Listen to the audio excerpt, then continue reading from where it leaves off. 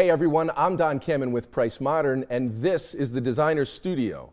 We are once again in our nation's capital at the beautiful downtown DC Hayworth showroom. And my guest today is Roger Sola-Sole with sshape. Roger, welcome to the studio. Thanks for having me. Excited to be here. Thank you. Well, let's start with the name. Okay. That's a great name. Usually a normal topic of conversation. Is I'm ready. Let's always? go. Well, you have a hyphen, you've got a little flair on the end. I mean, I actually have a couple accents on there too, but I don't put them in my name. Oh, anymore, really? So yeah. You should, except I don't know where to find them on a keyboard. There you go. That's Well, that was why I can't do it. All right.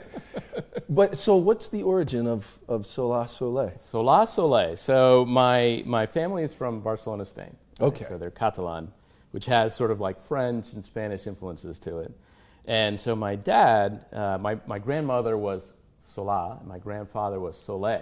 Ah. My dad decided just to make it a simpler way of a more interesting name, he put the two names together and hyphenated it. So when he came here to the United States, it became Sola-Sole. That is fantastic. But you are from DC, born and raised, been here. Born in D.C., grew up in D.C., then in Maryland, went to school in D.C., Catholic University, and then have been here all my life. So. And so started your professional career here, obviously, and not too long ago, about 2.5 years ago, said, I am going to start my own design firm. That's true. Yes, it was a great opportunity. I think it had gotten to a point where with my previous company, we were just at a point that I was ready to just try something new. It was getting, firm was getting too big. I think that there's a lot of great things and problematic things that come with having a bigger firm. So I found a great team of people, and we decided we'd split off and start a new firm, and it's been fantastic since then. It's just been all uphill since then. And so starting a business as a creative person, you have to then become a business administrator. Mm-hmm. So you either love that part of things or you rail against it as you try to just be a creative person, I would imagine. Yeah. Where do you fall in that? So I like to consider myself as being a creative person. I think others might disagree, but I definitely, I'm a spreadsheet kind of guy. Okay. Even when I was an architect, I was working on projects, I'd be doing budgets and programs, all that kind of stuff, all in spreadsheets. And so for me, kind of that transition into just, following the finances of a company and, understanding tasks and task management and stuff like that we had to do kind of came naturally. Yeah, that's good. If it doesn't, it can be a struggle. Oh, I know. And I've had a great time. I really, really enjoy it. Here's the thing about architecture firms. They're not the most complicated thing to run. They really aren't. Yeah. You surround yourself with really talented people. You surround yourself with a great team. You give the best setting you can to your employees. Make them feel comfortable, safe, want to come to work, be excited about what they're doing. And it kind of takes off on its own, and I just need to be there to make sure things are going in the right direction. But I would owe the success of the company to not just me, but the team that we put together, my partners, my 4 partners, as well as a terrific team of architects and designers that we have. So it's been a lot of fun. Good. And, well, interesting you say that. Sometimes the biggest challenges for a business owner, and some things that can be stressful and potentially not fun, are the things we can't foresee. And who knew that a respiratory virus would shut the world down just, about 1.5 years after starting a business? So what's the thought process, back in March of 2020 as people start to leave the office? Yeah. For at the time, we didn't know for how long. I guess we still don't know. No. How does that go? It was interesting because we were coming off of, 2019 was a great year for us, right? We were growing as a company. We went from like 6 people up to about 15, 16. Here comes 2020. We're really excited. The first few months are fantastic. We hired a few more people. We're growing. We're doing great work. And then, of course, the pandemic comes along. And, it was definitely a great lesson in teamwork and resilience.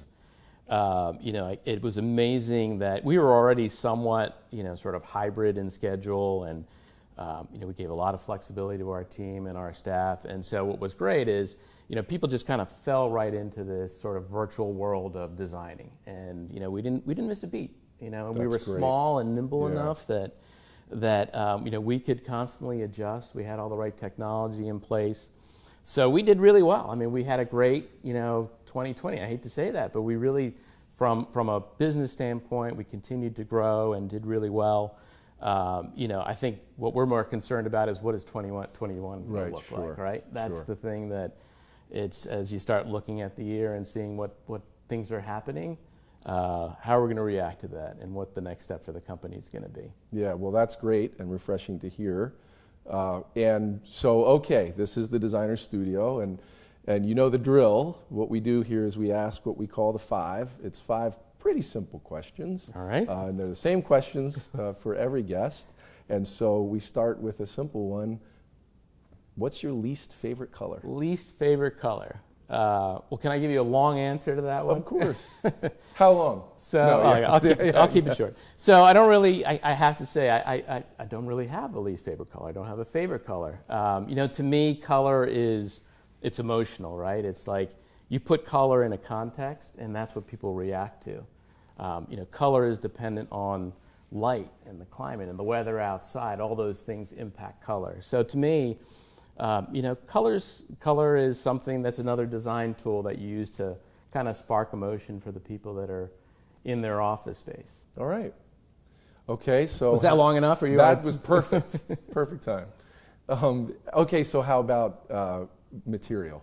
Material. Least favorite. Least favorite material. Well, as an architect, drywall has got to be my least favorite material because we use it all the time. And I understand why you have to use drywall. It's cheap. It's got all the properties that you need. You get it quickly. All those types of things. But I hate using it. It's just such an inflexible material. I remember when I was designing, back when I was truly doing a lot of design work, and I think Preeti, who's here, will probably laugh when I say I actually design things because she doesn't think I ever really designed anything. I got to do this one project. It was a carpet showroom, and I got to design the whole project without any drywall at all.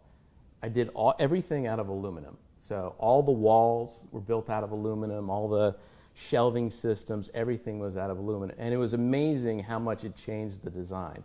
I could put walls and partitions on wheels.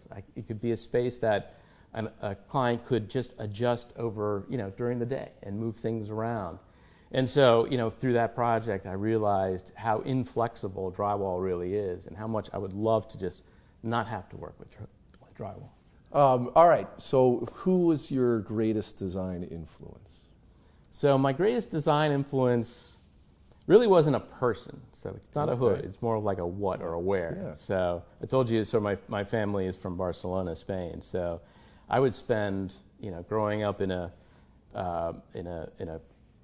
family that moved overseas and came here and went back a lot. I would spend every summer in Barcelona, and the city's amazing. It's like, it's a city that you can walk around and you can see a building that was built in, 1,500 years ago. And then you can see it right next to a building that is a super modern, all glass type structure. And then you add to that sort of the culture and the life of the city and the colors of the city. To me, that was just so inspirational. Every time I went there, I started sketching a lot when I was little, just sketching buildings and stuff as I'd walk around the city.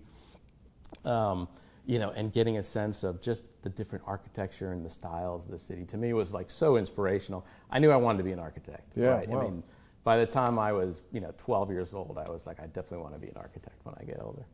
Okay, so Barcelona. And so I wonder if the next question will land us back in Barcelona. Your favorite example of design or architecture? Oh, so many great examples. I mean, all over the world. I do have to say, probably one of my favorite experiences, my favorite buildings is in Barcelona.